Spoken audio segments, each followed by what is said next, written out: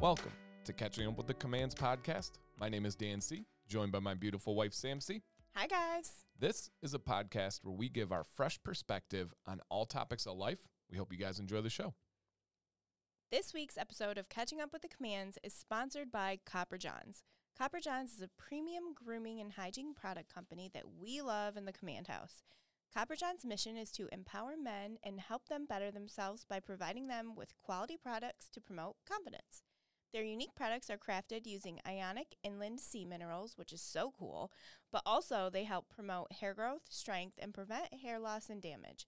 Copper Johns has a full lineup of products for both men and women, including beard products, cold-pressed soaps, face cleansers, deodorant, cologne, supplements, and more.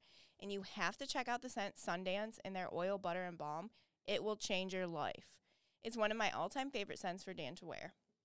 Use code DANC15 for 15% off your order always, and make sure to check out all their social media linked on our Instagram at Catching Up with the Commands and experience the power of Copper Johns and unlock your true potential.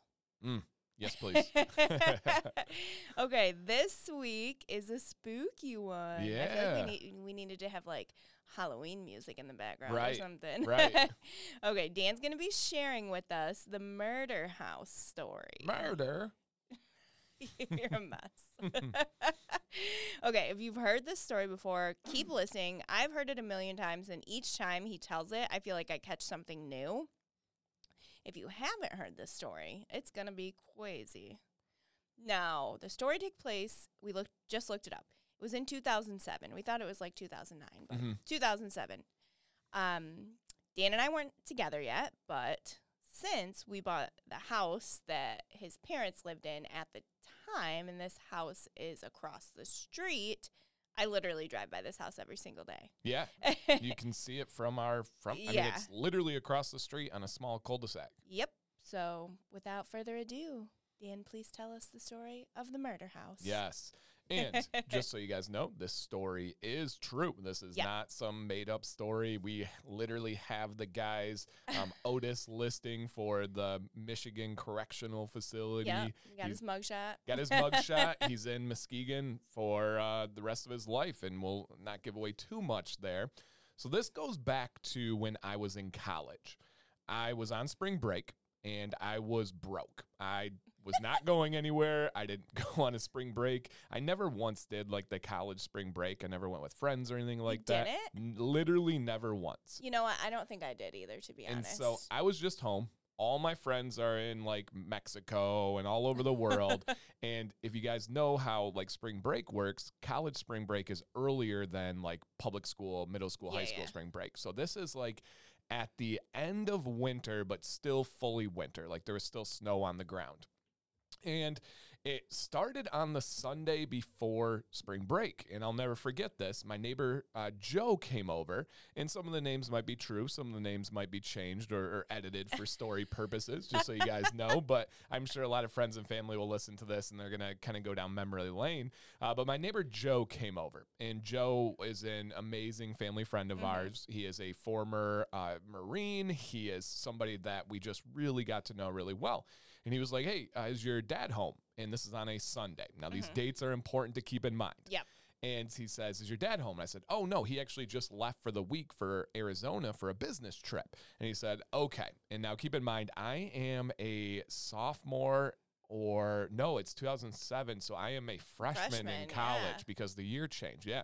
So I'm a freshman in college, but I'm 18 years old, right? And so he's like, okay, well, you're the man of the house. I need to talk to you. And I was like, okay, what's going on? He said, there's a guy that is renting the house across the street.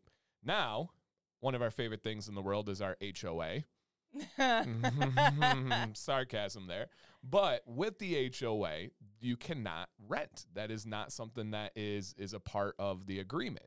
You violate it, you can be fined, all this stuff. So this is something that should not have happened, but it was somehow, some way. And he said, I know this guy. His name is Mike. Now, that's not his real name. Are we going to share his real name? Probably shouldn't. Okay, yeah. Let's say his real name is more along the lines of a female name, more so. It can be unisex, but it's more female name. Mike is literally what he went by. That was what he told people. That was his nickname. It's not his real name. It's not his middle name. We're not really sure where it came from. It's not even like related. His real name almost seems like, and he almost seems like he's like Russian or something. Yeah, like you know Americanizing. Yeah. Like, yes, my name is Mike. Why did you go Borat though? My name is Mike. So he says, this guy moved across the street. His name's Mike. I know him from church. And I'm like, okay, and this is a good start to the conversation. And he said, I know him from church, unfortunately, because he's a crackhead. Well. And I said, whoa, okay. And he said, essentially, he goes from church to church, gets in good with the elderly, and then asks for money for groceries for his family. And he's just asking for drug money. I'm like, oh, that's a bummer. He's like, but every church thinks they can fix him and rescue him. Wait, had this guy been living there for a while? He had, yes. Okay. He had, while, I'm not exactly sure how long, but at least a couple of weeks. Okay. And Okay. nothing- Oh, so like weeks, Yeah. not like months or No. years or anything. Relatively Okay, new, but it okay. wasn't like the day he moved in. I see. And so he says he's a crackhead, and he gets into church and takes advantage of people. And he said, I'm over here to talk to you because he came over to my house today. And he asked me if I had money. And I told him no. And he said, well, I owe some drug dealers money. And they said if I don't pay them, they're going to kill me, kill my family, and burn my house down. Well. And so Joe stuck true to it and said, sorry, I don't have the money. And so Mike followed up and said, do you have a gun? Well. Yeah, I know. It's a difficult.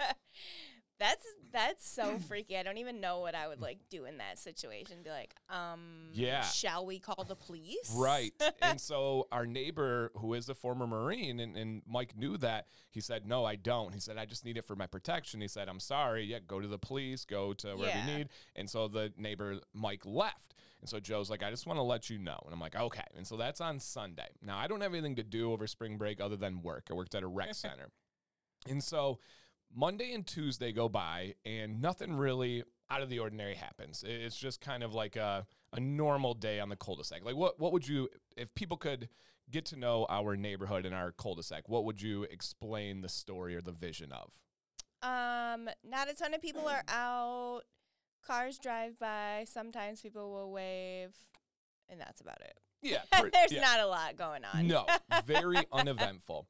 And so I saw him like get his mail at one point. I saw him leave at one point, and that was about it. Now, Wednesday morning comes around, and this is where it all really kicks off. Mm-hmm.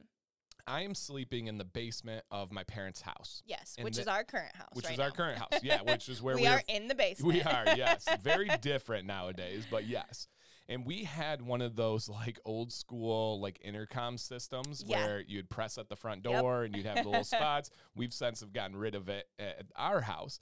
But I'm sleeping, and I'm on just like a futon, just in my boxers and a blanket, and I hear the speaker go off, and I'm like waking up. You know, you're in that like foggy, hazy kind of mood, and I'm hearing it, and I hear, please, please, please, please, please, can you help? Please help, please help, please help.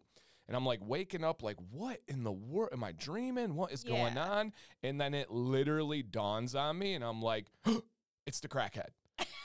And I just have this like overwhelming like, whoa, something is going on. Yeah. So I turn the corner to go up the stairs, and my mom is home. Everybody else is gone. My dad's on business, and my sisters are in school. And so I'm on spring break, but they're in school. So it's just me and my mom.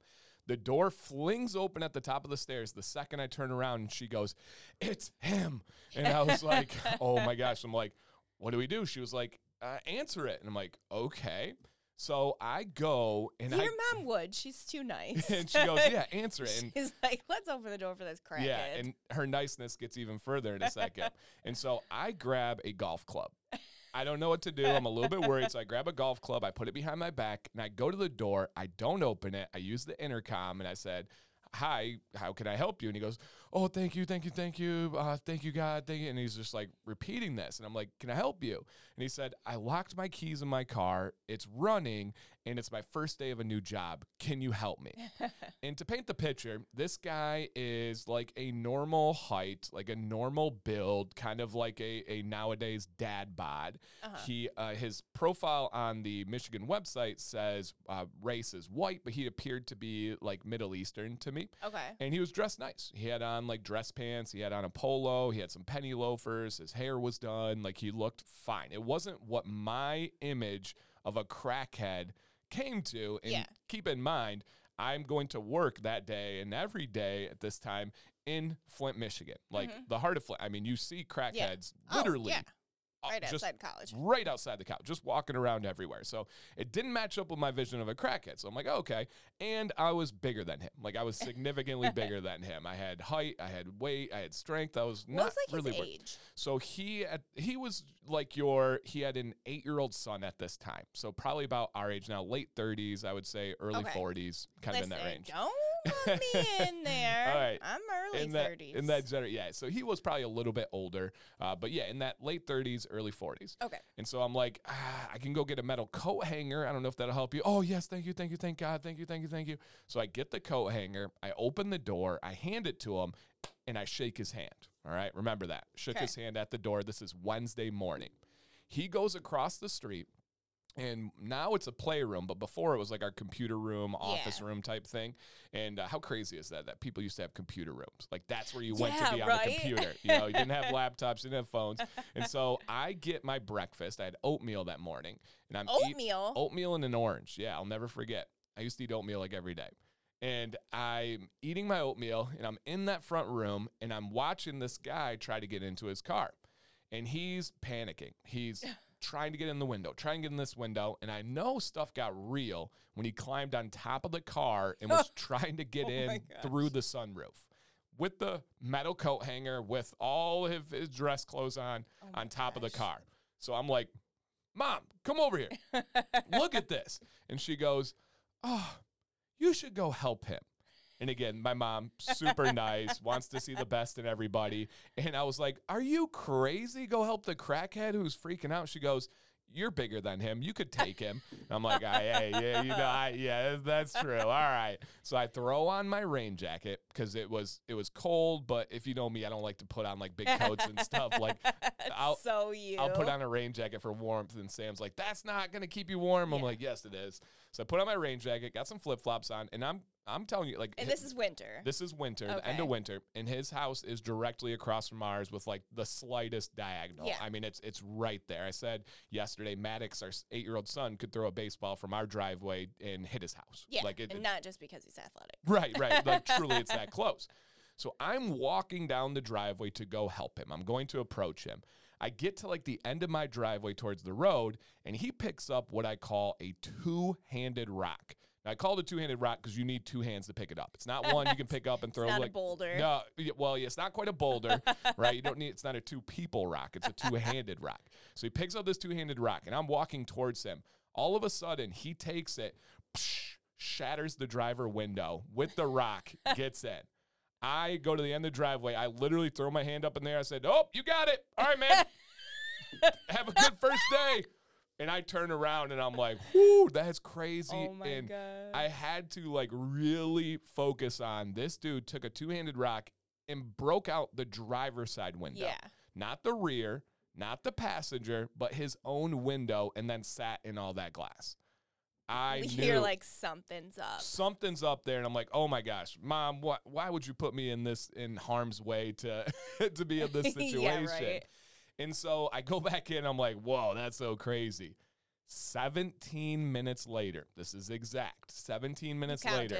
I did not count, but I saw the time when I went in, and then I saw the time when this next event happened.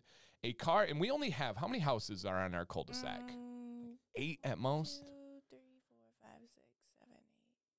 Yeah, so 8 or 10? Yeah, right in that low, high single digits number. And so we know all the cars, and it's not like a pass-through. It's just pretty much you're either visiting or you're living here. Yeah. And so a car comes down, and I've never seen this car before. It is very distinctive. It is a two-toned paint job, meaning the bottom of the car is a different color than the top of the car. The rims are chromed out, huge, like 22-inch rims. It's like a nice car or like a shitty car? It's a nice car if you're into that. Okay. Yep, so it's not a bad car. Because you know how like some people try to put like the cool stuff on like Toyota Corollas? No. Yeah, if you're into it, it's a nice car. Okay. Tinted out windows, and I'm like, whoa. So they pull in the driveway, and it sat there for a couple minutes. And again, this is very odd. This is the murder house, right? The story. Yeah. But also, remember on Sunday, he said he owed some drug dealers money, and they were coming to kill him, kill his family, and burn his house down. And so that's in my mind, right? Yeah. I'm not making these things. I'm not putting them out there. All of a sudden, 4 of the largest humans I've ever seen in my life get out of this car. And it turns out they were semi-pro and college football linemen.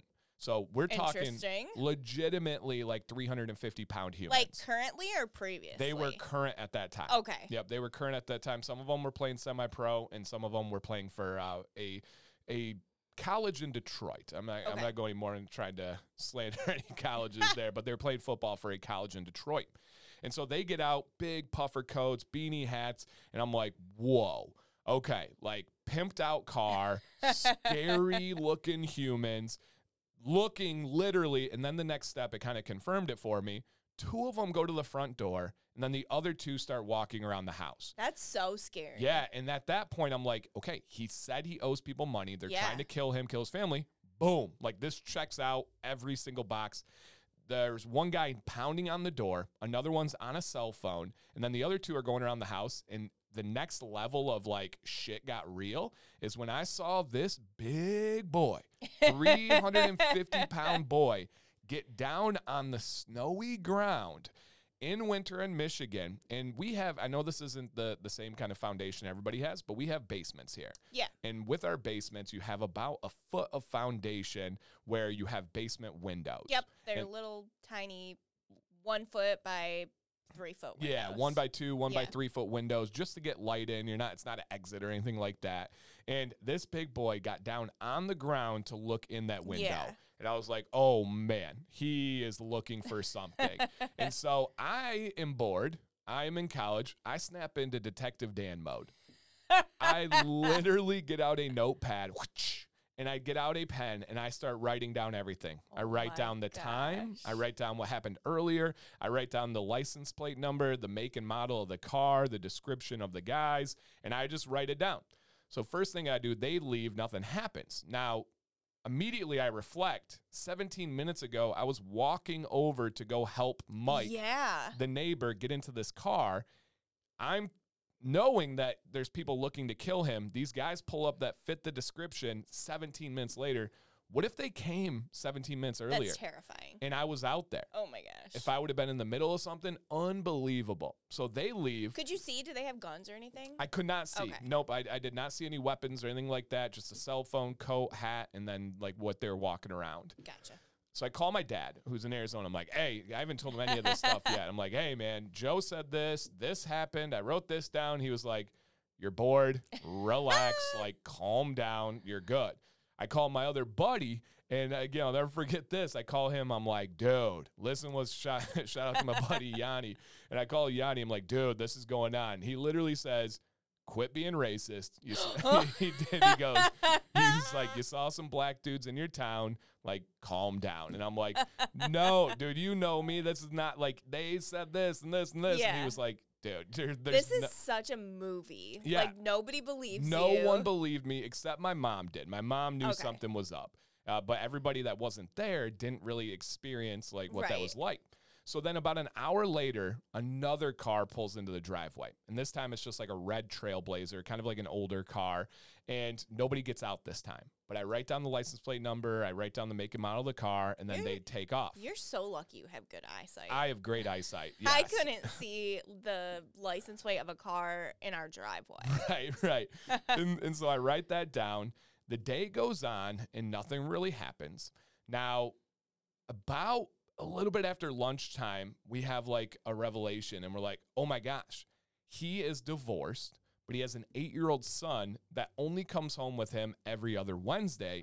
And today was Wednesday. Oh, no. And so we were like, oh, I don't know if today's his day or not, but he is saying people are trying to kill him and people are coming to the house all day. Yeah. We don't want this kid getting off the bus. Right. So my mom says, call the police. And so I call the police. I explain what happens. And they're like, well, no laws have really been broken, so there's not much we can do, but we want to. How shitty is that, Yeah. though? And to their credit, they said, we want the kid to be safe. We're going to send a police car over, and they're going to sit in the road nearby the house just to make sure everything's okay. And I'm like, all right. That's fine. Yes, they took action. So credit to them. They actually were pretty awesome throughout this whole process.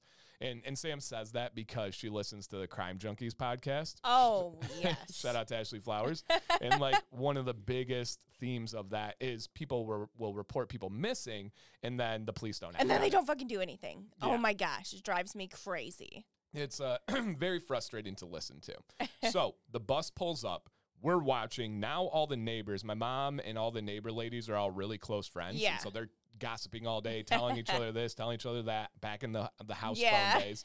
And so everybody's watching. The bus pulls up. The kid doesn't get off. Whew. And we're like, okay, maybe it's not his day. Maybe he arranged it with his ex-wife. They figured it out. That's priority number one. So then my sisters come home from school, and I don't think we really told them anything because they're pretty young. Yeah. And I have to, my middle sister was in high school, but I still don't know if we told them. I have to go to work at the rec center in Flint. My mom is like, I don't want to be home alone and just with the girls. We're going to go shopping. So they leave and go to a mall, a nice mall that's like a little bit a ways away.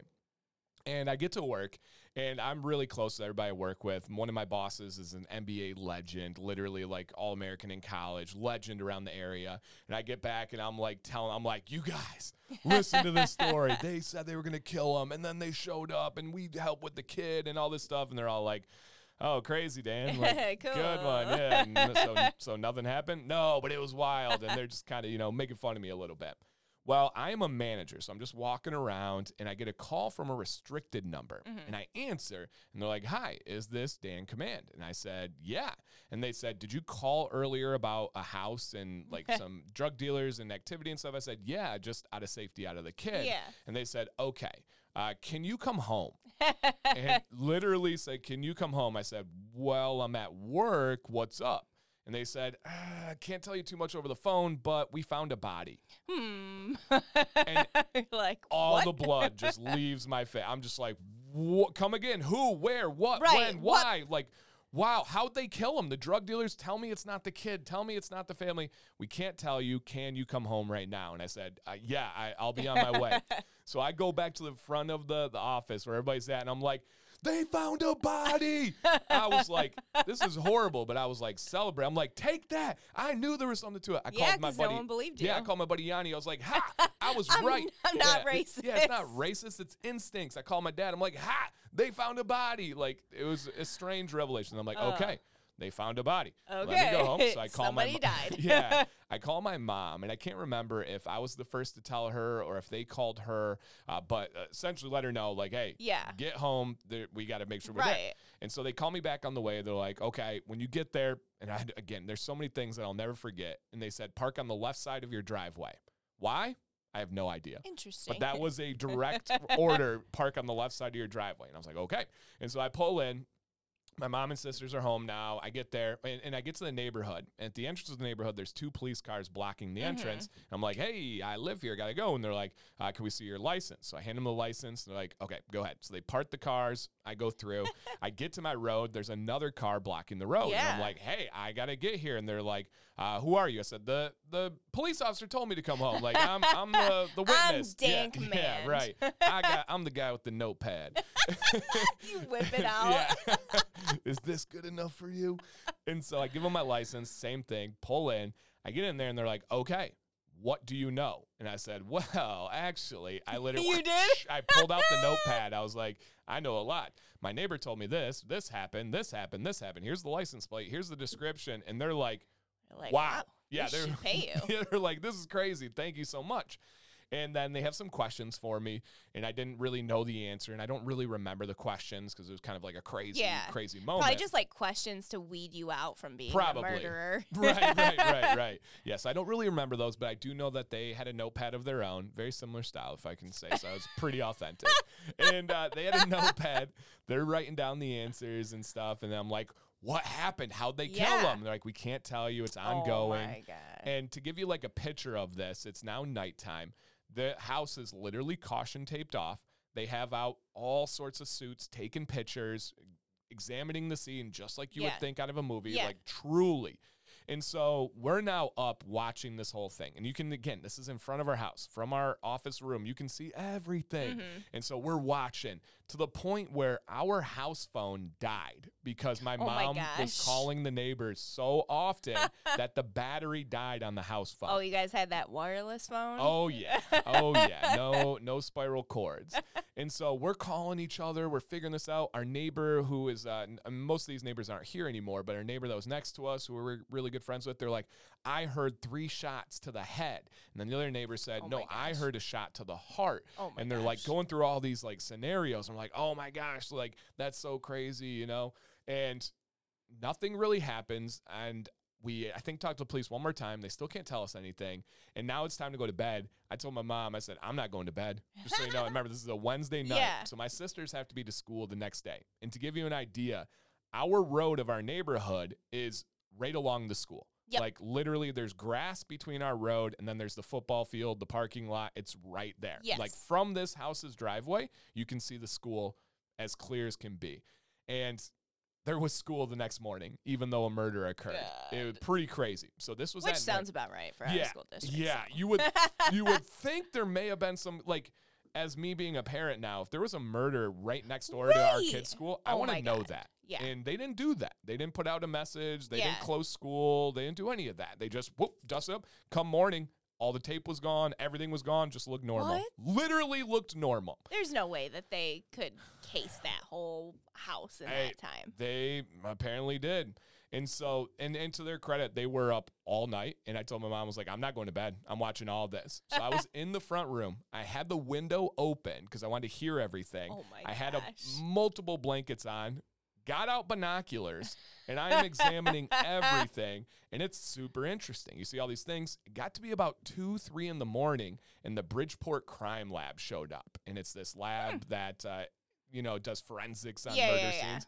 And they have like this little trailer, and they get out. I go and wake my mom up at like 3 a.m. Oh my gosh. And I'm like, hey, they're getting the stretcher. They're getting the gurney. Come on. And they do. Now, the thing that was pretty crazy is in the movies, you see those like black body bags, they're like leather. This bag was clear. Oh. It was clear. I know.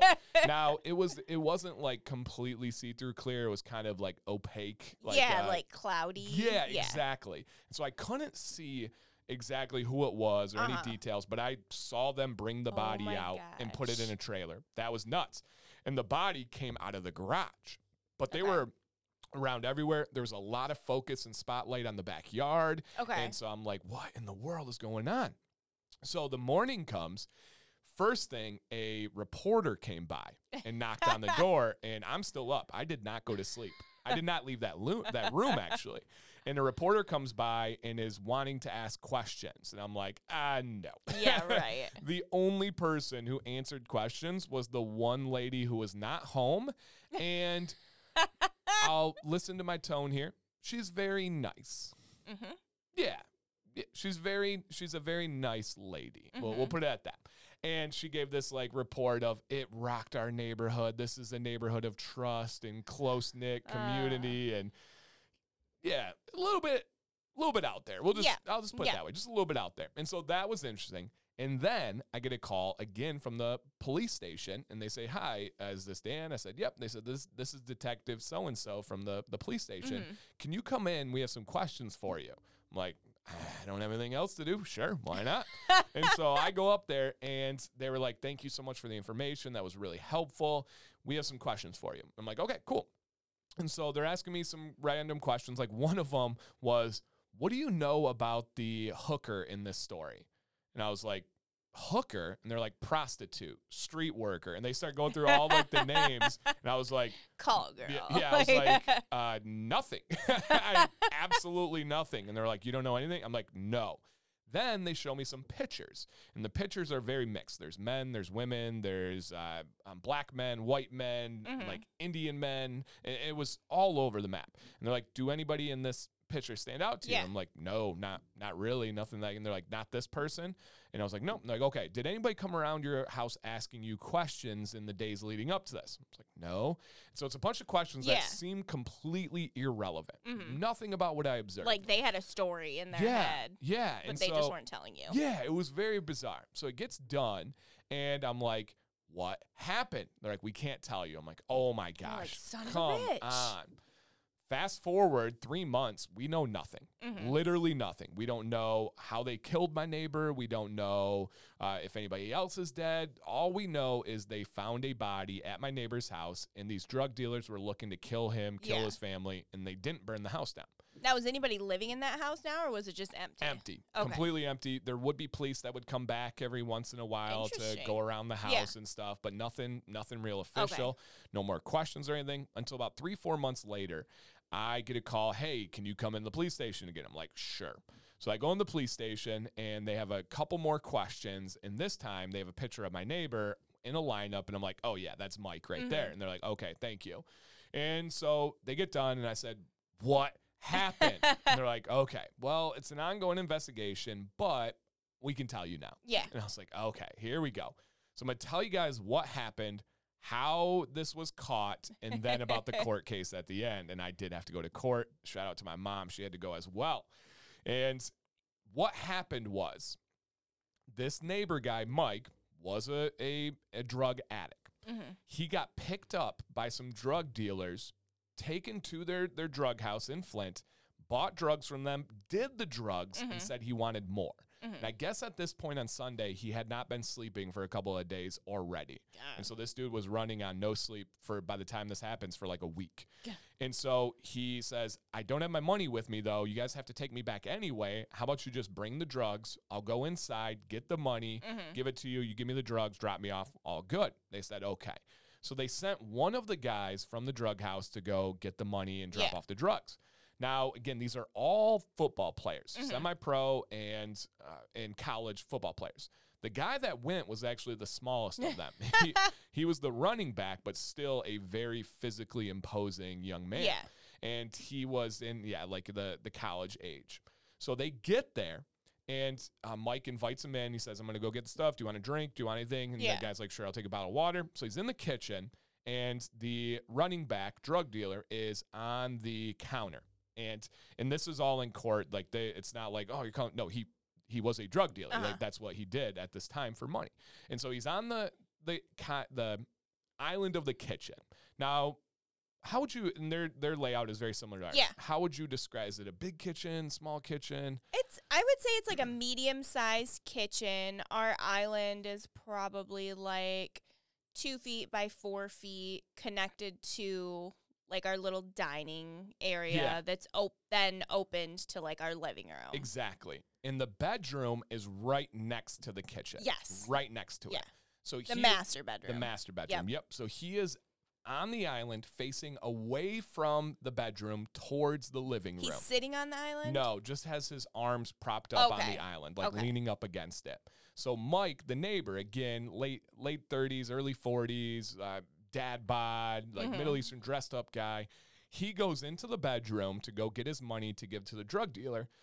He comes out in surprise. Now, might not be the surprise you guys are thinking. Might not be the thing that you were wondering. Surprise. Instead of bringing the money, he brings out a sledgehammer, takes it to the back of the head of the drug dealer, busting his skull open, spreading brains all throughout the kitchen, kills the guy on the spot in his kitchen. Oh, my God. So the neighbor was not killed. Right. He killed a drug dealer. And do you remember what day this took place on? Sunday. Oh, my God. He killed him that day. Yes. Oh, my God. So he kills him in the morning on Sunday. He freaks out. He goes to the backyard with 2 shovels to try and bury the body. Well, it's winter. The ground is frozen. He cannot. Crackheads aren't very smart. No, and especially when they're not sleeping. And so he cannot dig. So what he does from there is he goes into one of his bedrooms, rips out the carpet from a room, puts the body, rolls it up, and then puts it in the garage and puts some like cardboard boxes over it. Oh my God. That was his method. He's like, it's winter, it'll keep. Right, exactly. And so he's freaking out. He's like, what can I do? What can I do? I need to build an alibi. He goes over to my neighbor Joe and says, hey, do you have any money or a gun? Because these people are trying to kill me, trying to set up self-defense. Yeah. And so we're like, whoa. So Monday and Tuesday go by. This guy's a murderer. Yeah. The body is sitting in his garage. And then Wednesday comes by. He somehow gets a hold of the church and says, hey, I have a new job, but I don't have a car. Can you help me get a car? And the pastor says, I'll see what I can do. And so he gets him connected with somebody that owns a used car dealership. And he goes to him. He's like, hey, I'm a man of God. I'm good for this. I just need to get my first paycheck so I can get off my feet. Bad divorce, blah, blah, blah. And the guy says, okay, I can call the pastor and he'll back all this up. And he says, yeah. So he's like, okay, I'm going to give you this car. I know you'll be good for it on the first day. Where's your address? Blah, blah. Gives him the information. He takes that car back home Wednesday morning. His goal is to flee and leave. Oh, my God. He's panicking. He's rushing. He's freaking out because now, remember, he had this drug dealer killed in his kitchen. Yep. The other drug dealers are looking for their buddy. Right. And are wondering where their friend is. And somehow he knew they were coming that day. So he's in a panic. He's in a rush. He goes inside. He locked his keys in the car, and he thinks people are coming to kill him. So he comes over to my house and asks for help. Remember, I got a coat hanger. I shook his hand, gave him the coat hanger. No, I am not an accessory to murder. I didn't know a murder took place. I was just being a good Samaritan and helping out a neighbor, you know. And, you could have had like brains on your hand. Oh my God. Shook his hand. And again, my mom being so nice, her exact phrase was, He's a neighbor of ours. All we know is that he may do drugs. That doesn't make him a bad person. No, but killing someone does. Irene. Killing someone does. So I shook his hand. He went back, breaks the window, takes off. Now, here's the crazy part. He drives that car, and he gets to a four-way stop. It runs out of gas. Of course it does. He ditches the car in a parking lot, stands at that four-way stop, carjacks an old lady in a gold Cadillac. She goes into Rite Aid, says, hey, this guy just carjacked me. Call it in as a description. This guy drives to GBI. It's an old bar. It's not around anymore. And in the parking lot, he's just sitting there doing the last bit of drugs that he has. Oh, my gosh. In this stolen car. You fiend. Like, trying to figure out what he's going to do next, I think. Yeah. So the police get a call. Hey, carjacking, serious. Right. They drive around. A police officer's driving, sees a gold Cadillac in a Yep. parking lot of a bar, and this is in the morning. And he's like, right, because they're not open. Right, yet. and it's running. And so if you guys know, if you have cold weather, and when your car runs, you see exhaust, you Yep. know, from Yep. the cold temperature. So the police officer pulls up. He's like, it can't be this easy. And Right. he gets in there, he's like, this is her car. So they arrest Mike, take him into jail. They're processing him, going through all the information, and they go, this sounds familiar. What? Oh, somebody called about him earlier today. Oh, my gosh. That was me. That was me. So they get him in. They get all this information together that this guy has been called about with suspicious activity, with doing all these things, saying people are trying to kill him. Yeah. His son, people thought were in danger. Yep. Now it's grand theft auto. It's possession of a controlled substance. It's possession of paraphernalia, all this stuff. They put a pitch together to the judge to get a warrant to search his house for drugs. Okay. The judge approves it and says yes. So they get a warrant that night while I'm at work. So it took the full day. Yeah. They go to his house to search for drugs, and they bring out their drug dogs. And apparently this is what they said. The drug dogs went around and then all of a sudden started acting very strange around the garage. Now, it wasn't like a trigger of a drug or anything like that. Very strange. So they open up the garage, they go in, and they find this dead body. Do drug dogs also, like, sign on bodies, or did the guy have drugs on him? No, so they were signing something different. They were not doing the signal of a drug. They were not doing the normal signal. But that's just so weird because, like, when they train the dogs, like, they train specific drug dogs and then specific, I don't even know what you call it. They do Body money dogs, gun, Yeah. bomb dogs, all Yeah, sorts yeah, of things. But it's still an animal, you know. True, Animals true. smell Yeah, they things, probably smell you know? like the decay and stuff. Our cats would probably That's act true, strange. that's true. So it's just an animal. And so they go in, and again, they are looking for drugs, and they find a dead body. And so now with the call and all this stuff, they start to put all the information together. Mm-hmm. And in this case, this was exact words by them, because when I'm bringing up all this information, I'm like, well, like, hey, like, I know I called, and and keep in mind, guys, and someone be like, you rat, you this, you that. I was calling out of protection of an 8-year-old boy. Yeah. That was it. I was simply calling to make sure that boy could get off the bus in a safe manner. And But I literally would call anyway. yeah, right. Like, right. I don't, call me a rat. I don't care. Right. But I'm just giving the frame of reference of why I called. Yeah. Like, I did not think any of this was going on. I called to see and make sure the son was protected. Yeah. And so they're getting all this information together. I'm like, wow, that is absolutely insane. Yeah. And so he's now booked. He's in jail. He's getting a lawyer, all this stuff. 2 years later, Gosh. my mom and I get a subpoena that we have to go to court for this homicide trial. So we are, and the crazy thing is, I'm coaching at this time, and I have a very big, it was either like district or regional water polo game Yeah. to coach, and this was in Saline, Michigan, and I am up in Flint for this trial. It was in downtown Flint for the case. And so I have to like figure out how I can do both of these, and it worked out where I believe I can go to the court case, which I can't miss. I don't have a choice. Right. And then if I can head straight down, I think I can make Oh it in my time, gosh. which I did. So Yeah. I coached this game in a suit and got down there as warm-up was Oh, finishing. they thought you were so fancy. Yeah, for sure. Like, And it was wow, this guy dressed up for this game. and if they only knew what was on my mind, you know, this is crazy. So we go to court. Now, it comes out that they offered him 17 to 25 years in prison, and likely sooner with good behavior. And Yeah. they were going to give him some kind of like second-degree murder or manslaughter. Right. 17 to 25. He turns it down before the case and says, I'm going to get off with nothing. Sure. Yeah, but then they tell me I have to go testify. Now, the crazy thing is, if you've seen courtrooms on TV, it's like that. You're on the witness stand, and that person is 10 feet in front of you, just staring at you the entire time. Right. The entire time. And so when you go in, when my mom is testifying, I wasn't able to be in there with her, but I could like hear it on audio if I went to a certain spot, and then same vice versa for her. So I go in, and I am not a nervous person. Like, you rarely ever see me nervous.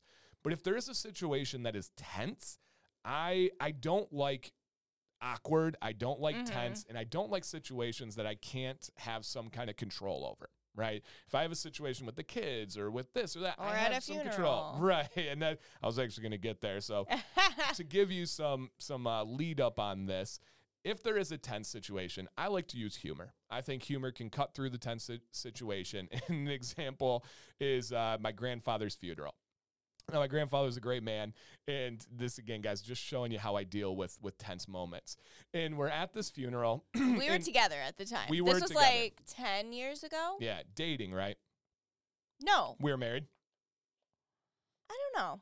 Maybe Okay. we were just dating. Yeah, I think we were Maybe just we were dating. engaged. Yeah, something. We were together. Yes. And so we're sitting at this like area where there's like a table and then a bunch of couches and chairs all around it.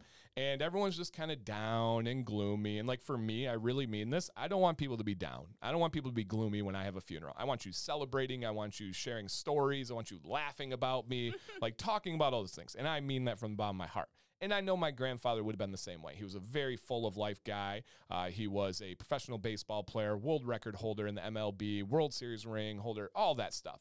And so we're sitting there, and my uncle is telling this story about up north Michigan. And he was like, oh, man, I found this hidden gem, and I don't think any of you guys know about it. And he goes, this beauty, and this is 100% serious, by the way. He is not a jokester.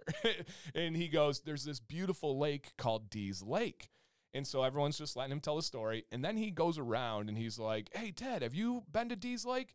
No. Hey, Mike, you? No. And then he goes to somebody else and says, have you heard of Dee's Lake? And everybody's like, no. And it's going around, and I'm sitting there trying my best not He's like to make a joke. sitting there like, like he's going to burst. Yeah, I'm like grabbing Sam's leg. I'm like, don't you dare ask me. Don't you dare ask me, Uncle. And it gets to me, Dan, have you heard of Dee's Lake? And I look at Sam, and then I look back at the whole, this is in the funeral with all my family, my mom, my dad, everybody right there. And I said, no, I have not heard of Dee's Lake, but I've heard of Dee's Nuts. And it was like the spectrum of reactions. Like my cousins and a couple uncles are dying laughing. My mom is mortified. Sam is embarrassed. My dad wants to be serious, but a laugh is like coming through. So that's an example of how I handle like tense situations. And I'm okay with it, actually. Yeah. I'm not embarrassed of it. And we wonder why our kids make so many D's Nuts jokes. They do. And so I have to go testify. So I get up there. There's the judge in the middle. There to the left is the witness stand. And then next to that is the jury. And then on the other side, directly across from me, is this guy. And he's got these crazy beady eyes, literally just staring at me. And I am on the side of the prosecution, right? And all I'm going to do is share my story. And they kind of not coach you, but they coach you beforehand to be like, hey, just tell your truth. If you don't know something, say you don't know. It was 2 years ago. They're going to try and rattle you to get you to not share the information and really to lie and say something that's against your police report so they can throw out your testimony. Right. They want as little of evidence as possible from anybody. I'm like, okay. So they're like, so just tell the truth, but they're going to try and get to you. So I'm like, oh, okay, that's a little nerve-wracking that they're going to try and get to me. So I sit on the stand, and they're like, hi, and I forget the exact like way the judge said it, but essentially they're like, please share your name, please share your like witness ID number, and then maybe it was like date of birth or something like that. And so I'm there. The jury is next to me, and at this time I was not with Sam. I don't know if I was with anybody else or not. I'm not quite sure, but I was not with Sam at this time. And so I sit down, and I'm like, hi, my name is Daniel Command. My ID number is this, and for the cute girl with the hoop earrings in the jury, my phone number is 810, and bang, bang, bang, bang. The judge goes, this is not the place for that. This is not funny. This is the court. I'm like, I'm so sorry. I'm just nervous right now. Oh my gosh. I cannot believe I did that. I was just trying to break the tension. They're like, please continue. And I'm like, oh my gosh. Okay. So they asked me to tell my story. I tell the whole story. The prosecution doesn't even ask me any questions. They're like, okay, thank you for sharing. We rest, and that goes to the defense. And the defense comes out, and it's just this nasty lady, just nasty. And she starts grilling me. And then I'm like, I'm just telling the story of what I saw. You're like, I didn't do it. I didn't do anything. And she's like, so you said it was winter. And I said, yep. She goes, was there snow on the ground? I said, yeah, there was. Absolutely. And she goes, was there more snow on your yard or his yard? I was like, well, they're across the street from each other, so I think the same. Okay. You said that these men pulled up and were some of the largest humans you've ever seen. How do you know that? I used my eyes. I'm not sure. You said that they walked to the front door. Were there footprints left or no? I don't remember, but I would imagine so. You imagine? And I said, I don't know. And she said, well, and this was the next two that really got me. She said, you said that they were talking on a cell phone at the front door. How do you know they were talking? I said they had a phone up to their ear and mouth, and their mouth was moving. Did you hear them? No. So do you know they were talking on a cell phone? I said, no, I will say that they had a phone up to their face and their mouth was moving. She's like, okay. She said, and in the police report, you describe these men as African American. What makes you say that? You're like, dude. Yeah, and I'm like, the color of their skin, and this is like uncomfortable now. Yanni's back there like, racist. Yeah. I'm like, the color of their skin? They're like, what is the color of their skin? And I said, black. And she goes, black? I go, brown? She goes, which one is it? Black or brown? I was like, I don't know. They're black, but their skin looks brown. Right. Like, I don't know. And she was like, okay. And then out of nowhere, she goes, and I have to ask, what do you know about the prostitute in this case? You're like, this fucking prostitute again. I don't know who this bitch is. I'm sorry, Your Honor. I'm sorry. I didn't say that. I did not say that, but I wanted to. And so I'm like, I don't know what is going on. It all gets done. Comes to fast forward, guilty, life in prison, no chance of parole. Thank goodness. He is away forever. We just looked it up. There's no chance of even getting out. He will never walk the streets again. And essentially, he just needed drugs, had not slept for a long time, and was so crazy that instead of going without him, he planned on killing this guy with a sledgehammer. That's insane. To the back of his head. And it's right across the street. And your mom wanted you to trust this crackhead. Yeah, I was walking over to go help him. And remember, the guys that came to look, they were not looking to kill him. They were looking for their friend who had been gone since Sunday. Oh. And so the police in this case, I don't think I said earlier, they truly said to me, they go, in this case, these are the good guys. And they're like, yes, the drug dealers are the good guys. Were they doing bad things? Was it illegal? 100%, but they're the good guys. And they were like, I don't think you have anything to worry about, right? You weren't calling on them and all this stuff. And I'm like, yeah, I mean, yes, holy cannoli. And this, like in our town, right? We're next to Flint. We know a lot of murders and stuff happen. This is not something like common for our area. No, they're not murders here. No, it was. And if there is in the last 10 years, it's like a husband and a wife. Yeah. It's something disgruntled. This was wild. So did you find out about the prostitute? No, I have no idea what happened with the prostitute. I need to know. There was like a couple of other things that were just I don't usually tell this part of it either. But my neighborhood would do like bonfires at night. And they'd all get together and the parents would drink and they'd have a good time. Well, we had a bonfire that weekend of it happening. Oh, and gosh. So it was in the winter?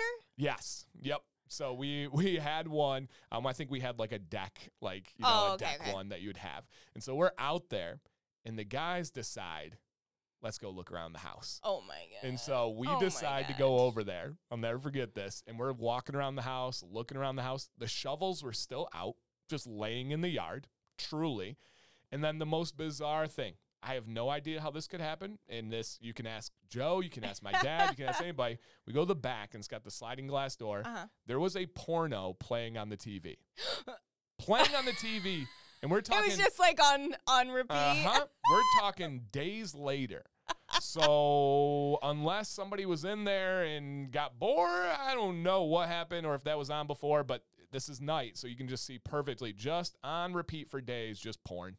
Dude was just watching porn, got up and was like, I need to go get some drugs. Yeah, right. But then when the drug dealer came back, was it awkward? Was he like, hey, what are you watching? Well, so when the guy was killed, he was literally facing the living room where the TV was. Oh, he was just watching it. And that's for forensics. Like that's how he went out, by watching that.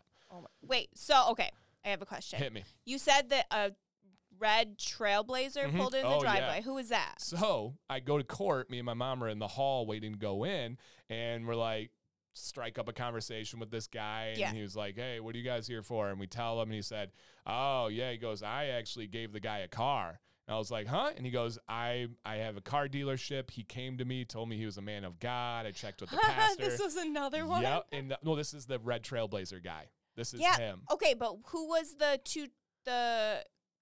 car that he locked his key? Oh. Yeah. Oh, that was the old lady? No. What happened was, this guy was the car dealer who gave him the car.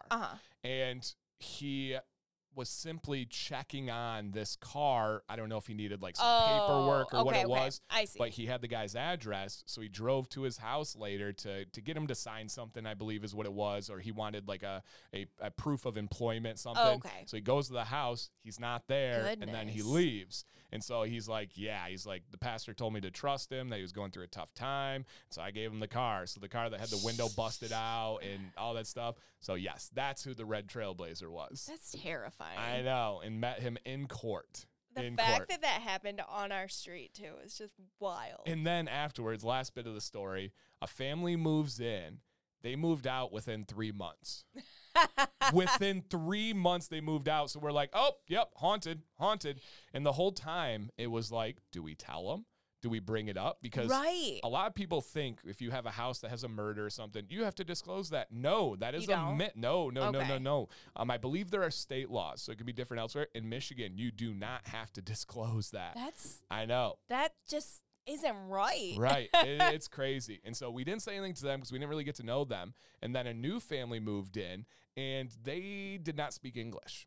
Okay. And so I think it was like the perfect storm. They're still there. Oh, that's them? Yeah, Okay. Yep. So the second family that moved in. And so no one, I don't think, has ever told them, because even like I met them before and I was trying to explain where our house was. I couldn't even explain the house to them. So it was a big language barrier. So who knows if they know or not. And I actually had their kid in class years later. I wasn't about to be like to this 12-year-old girl like, hey, did you know? You live in the murder house. Yeah. Did you eat any food off your island today? Oh, my gosh. Yeah. So that's the murder story. I learn something new every time I hear this story. Truly. Any lingering questions or any loose ends I got to I tie up? I don't think so. Okay. Because that'll cover it. Please let me know your thoughts. Did it take a turn that you didn't expect? Was there something that you simply just did not understand? Yeah. Let me know your thoughts there. All right, you guys. With that said, we would simply like to say thank you for listening to this week's episode of Catching Up with the Commands. And thank you to our sponsor, Copper Johns. And make sure you use the discount code DANCY15 at checkout for 15% off your order. You can find all their social media tags on our Instagram, Catching Up with the Commands, as well as our after show discussion, where you can chime in with any thoughts or questions about this murder. Please do. I just want to know your impressions. I want to know your thoughts, your reactions. Yeah, I want to know, like, do you guys think this is crazy? Is it cool, or is it like, meh? Like, yeah. Well, nah. let us know. Because for us, it's wild, but it might just be another Wednesday for you. Oh, my gosh.